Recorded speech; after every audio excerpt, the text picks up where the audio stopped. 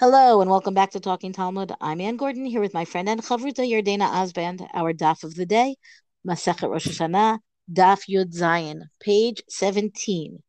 So if we were talking about judgment and we were talking about how one can tear up, at the very end of the last daf, tear up the evil decree, on this daf we open up with sinning. Those who in fact are rebellious, those in fact who have done their job of sinning. Poshei Yisrael b'gufan, the rebellious Jews who have sinned with their bodies, meaning physically they've done something sinful. Uposhei umot haolam b'gufan yordin legehinom, and likewise people from the nations of the world who have sinned with their bodies, they go down to Gehinom. Gehinom is a whole big philosophical discussion. What does it mean? Do we translate this as hell? Do we not translate this as hell? Is it purgatory? What is it really? But basically, what we understand is that there is a place that in English we'll call Gehenna, and in Hebrew we call Gehinom, and it is I don't know, a spiritual place of some kind. V'nidodin ba shnei masar chodesh. And the Gemara says that those who go down to Gehinom are judged to be there. They should stay there for 12 months. Lachar shnei masar chodesh gufan kaleh. After those 12 months, their bodies are finished. They're consumed. They're gone. V'nishmatan nisrefet. And their souls are burned. V'ruach mifazartan tachat kapot raglei tzadikim. And the wind scatters them, presumably the neshamot, or the remnants. The wind scatters them under the soles of the feet of the righteous. Shne'amar vasotem rasha'im ki yu efer tachat kapot raglechem. It's a pasuk from Malachi in Treyasar in the books of Nevi'im that says that when you walk on the wicked, they will be like ashes under the soles of your feet. So this verse is brought to be the, I don't know what, the poetic implementation, so to speak, of exactly this description of those who have sinned with their bodies and their sojourn until they're consumed in Gehinom. But, and this is a very important but, because this passage by itself is just terrifying, right? So it goes on. Aval haminin masorot vapikorsim shakafru b'torah.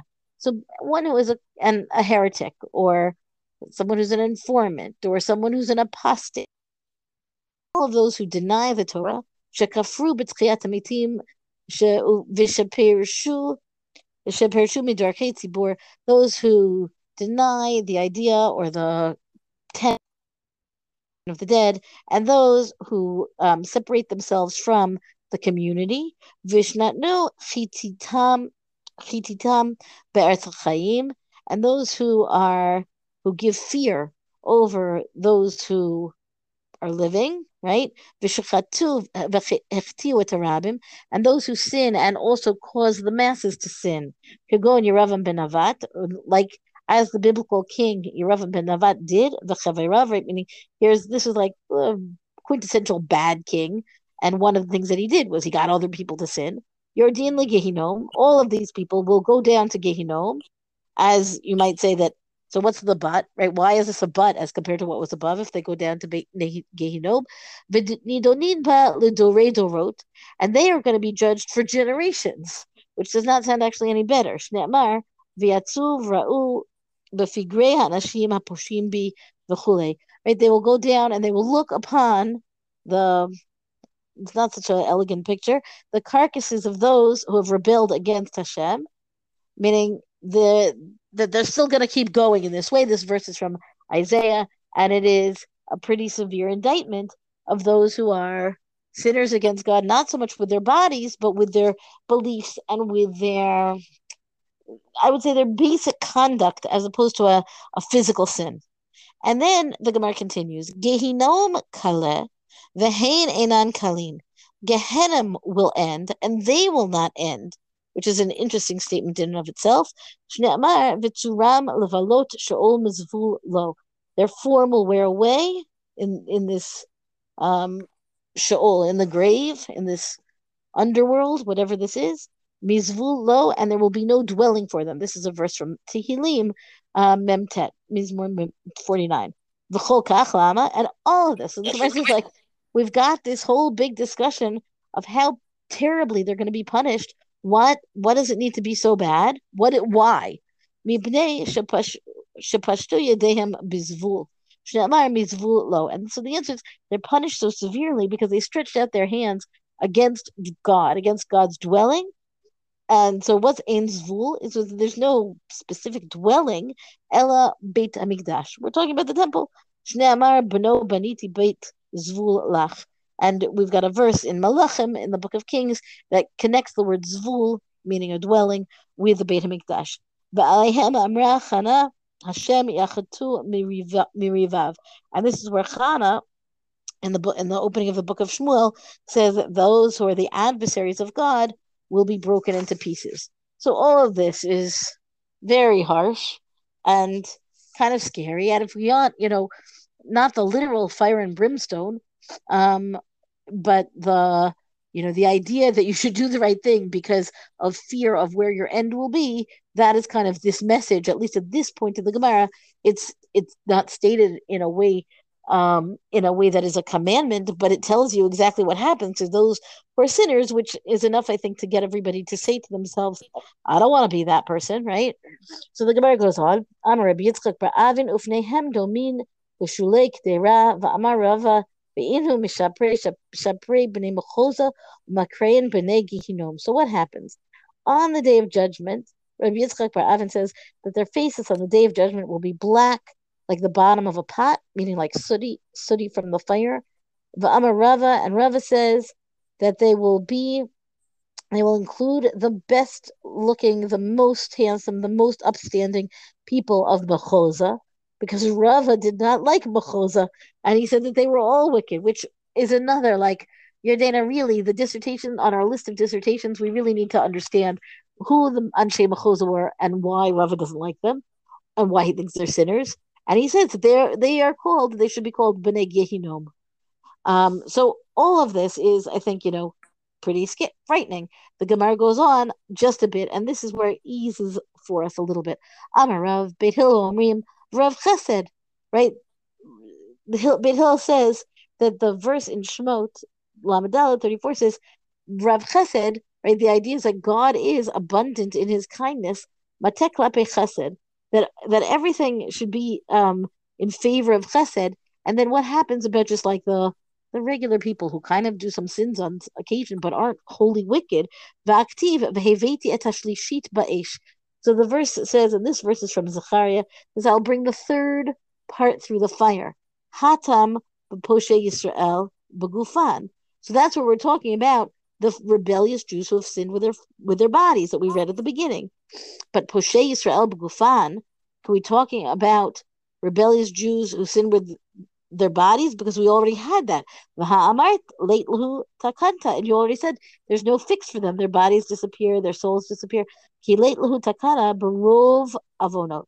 So that there's no way for them to have a tikkun, for them to fix anything when they have a majority of their actions are sins. Right? Such a person can't really fix himself. Hacha mechza avonot umechza zechuyot. But if you have somebody who's half and half sins and I don't know, positive good deeds, right? Ve'it buhu nami avon de poshe Yisrael b'gufan lo sagil le the love. So you have a situation where you could end up with people who have both meritorious deeds and also sins, and where it's not enough to make them go through the fire. And then God is going to weight the scales to the side of the chesed, the kindness. And so about them, those are the people that David says in Tehillim, I love Hashem, ahavti ki yishma Hashem, because he hears my voice, right? That's the basic idea there.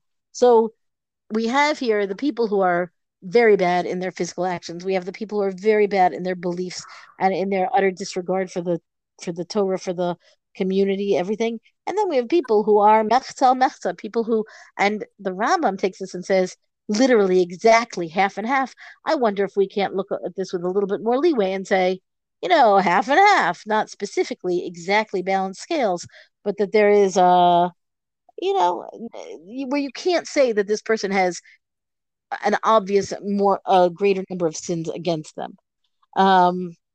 Okay, I want to just say one more piece. I'm going to jump a little bit. Um, uh, okay, we have another category of people. Um, Jumping down just a drop. Vishnatnu chititam ושניתתם חיתתם בארץ חיים, אמר רב חיסדא, זה פרנס המטיל אימה יתרה על הציבור שלא לשם שמיים. So Rav Chisda has an example of people who are communal leaders, that's the word parnas there, and what they do is they rule by fear. They cast excessive fear on the community, and of course, shalol l'shem shemayim. That's not done for some kind of pure motive.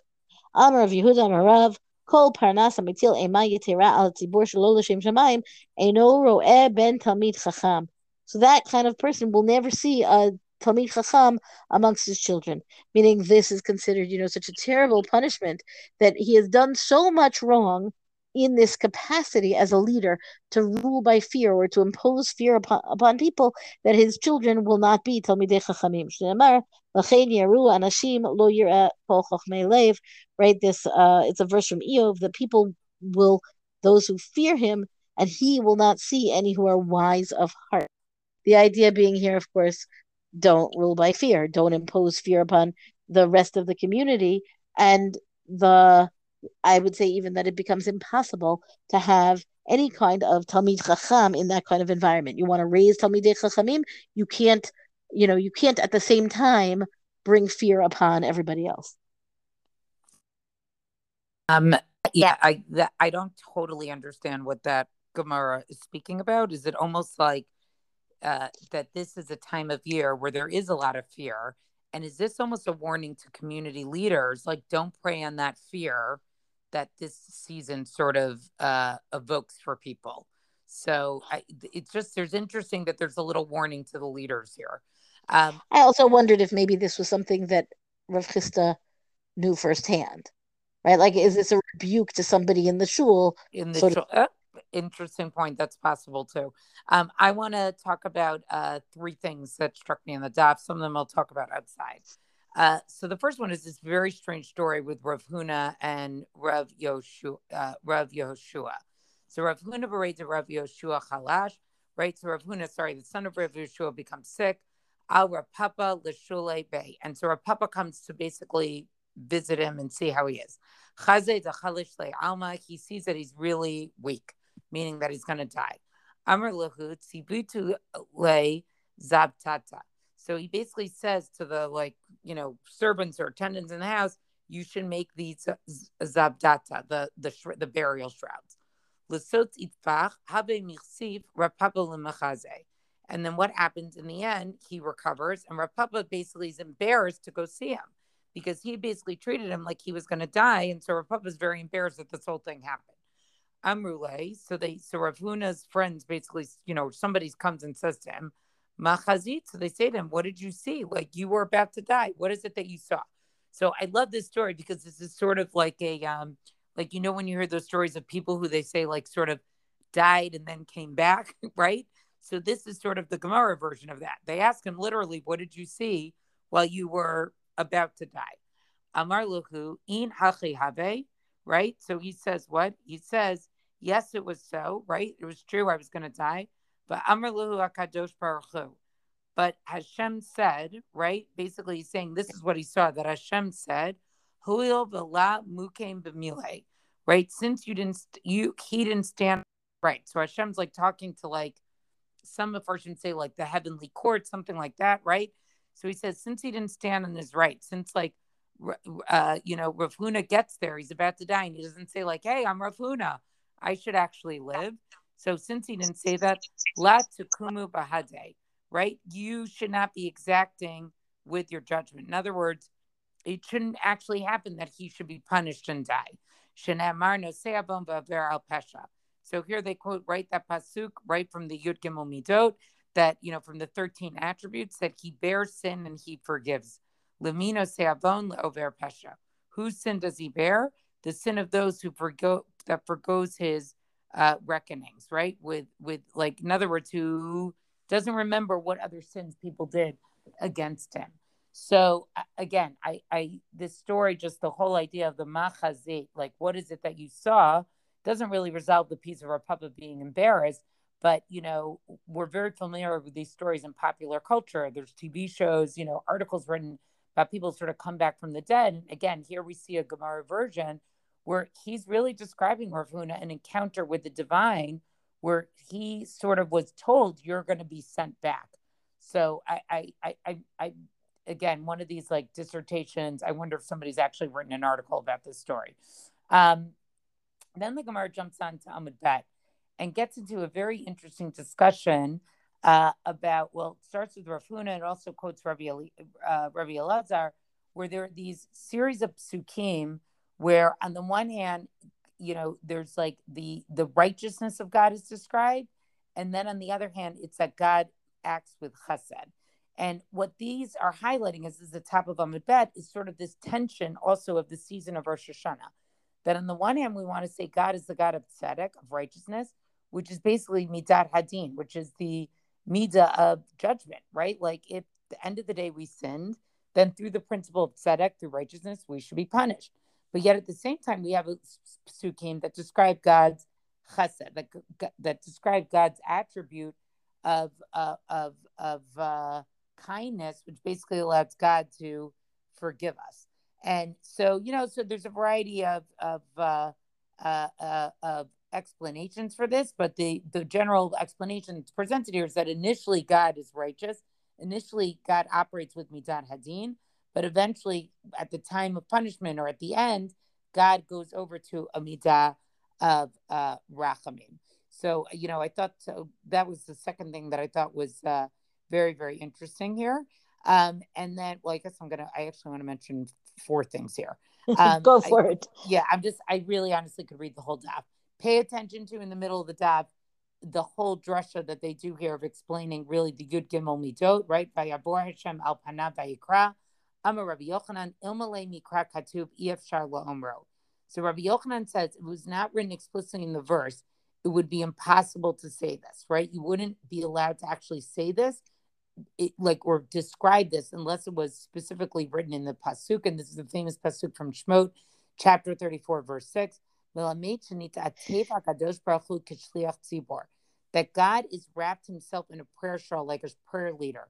The Harela Moshe Seder Tefillah, and God showed Moshe the order of prayer. Amar lo Kozman Yisrael Chotin. And God basically says, anytime the Jewish people sin, Yasu Lefanav Keseder Hazeh B'ani Mochelam, they should pray like this, okay, meaning wrap themselves in a prayer shawl and then basically say the Yud Gimel Mitot, which is exactly what we do on Yom Kippur and Slichot beforehand on Yom Kippur, and do this. So I think here what Rabbi Yochanan is basically addressing is like, it's kind of chutzpah that we even pray at all or try to invoke that God should forgive us. Like if we just finished talking about that really God, the principle of tzedek actually should be invoked, it's kind of chutzpah that we do it. And so what Rabbi Yochanan is making clear is ilmalei mikra katuv efshar la'omro. It wasn't for the fact that this encounter happened between God and Moshe, we would actually never be allowed to pray. And it's only because this pasuk exists that we actually are allowed to. And so I think this is Rabbi Yochanan sort of acknowledging the chutzpah, the gall of humans that we actually pray. And finally, I want to conclude with that, if you really get to the bottom of the daf, there's a lot of discussion about sort of like, can one achieve forgiveness, right? Like once the deen is put in place, is the deen reversible? And I find this daf does not present, sort of the traditional way that we look at tshuva. I think we are brought up with an idea of tshuva that one can always be forgiven. And the middle to end of this daf kind of makes clear that for individuals, that's not really the case. Once the deen's been given, it's not so clear that deen can be revoked. And so I think what a lot of this daf, if I had to pick a theme for this Amud Bet, is I think this daf is struggling with midat tzedek, with the midah of deen. Like, how is it that we can say God is righteous, that righteousness exists? Because really then that means we should be judged for what we are. And I think that's what this daf is ultimately struggling with. And its answer is darker than I think a lot of us want to accept. I think that it's pretty dark. I think the whole daf has, if I wanted a theme, I might just say it's darker than we might want to accept for the whole daf. But I will say this also, this phenomenon of multiple interpretations amongst Chazal, multiple approaches is really important. And I think that we need to, at some point, of course, we need to function as best we can.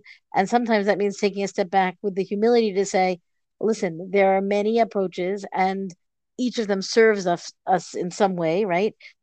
To spur us to better behavior, all these different kinds of things. And we don't know, meaning how God chooses to run the world is truly, I believe, and I believe it fervently, beyond human comprehension. So the Gemara and all the multiple Gemaras that address this kind of thing over, throughout the different Masachtot and Midrashim and elsewhere, right, are are making the effort, right? We still need to try to understand how God runs the world. The fact that we know that we won't get there doesn't mean that we're not immune to it. Like we all want to know why, how.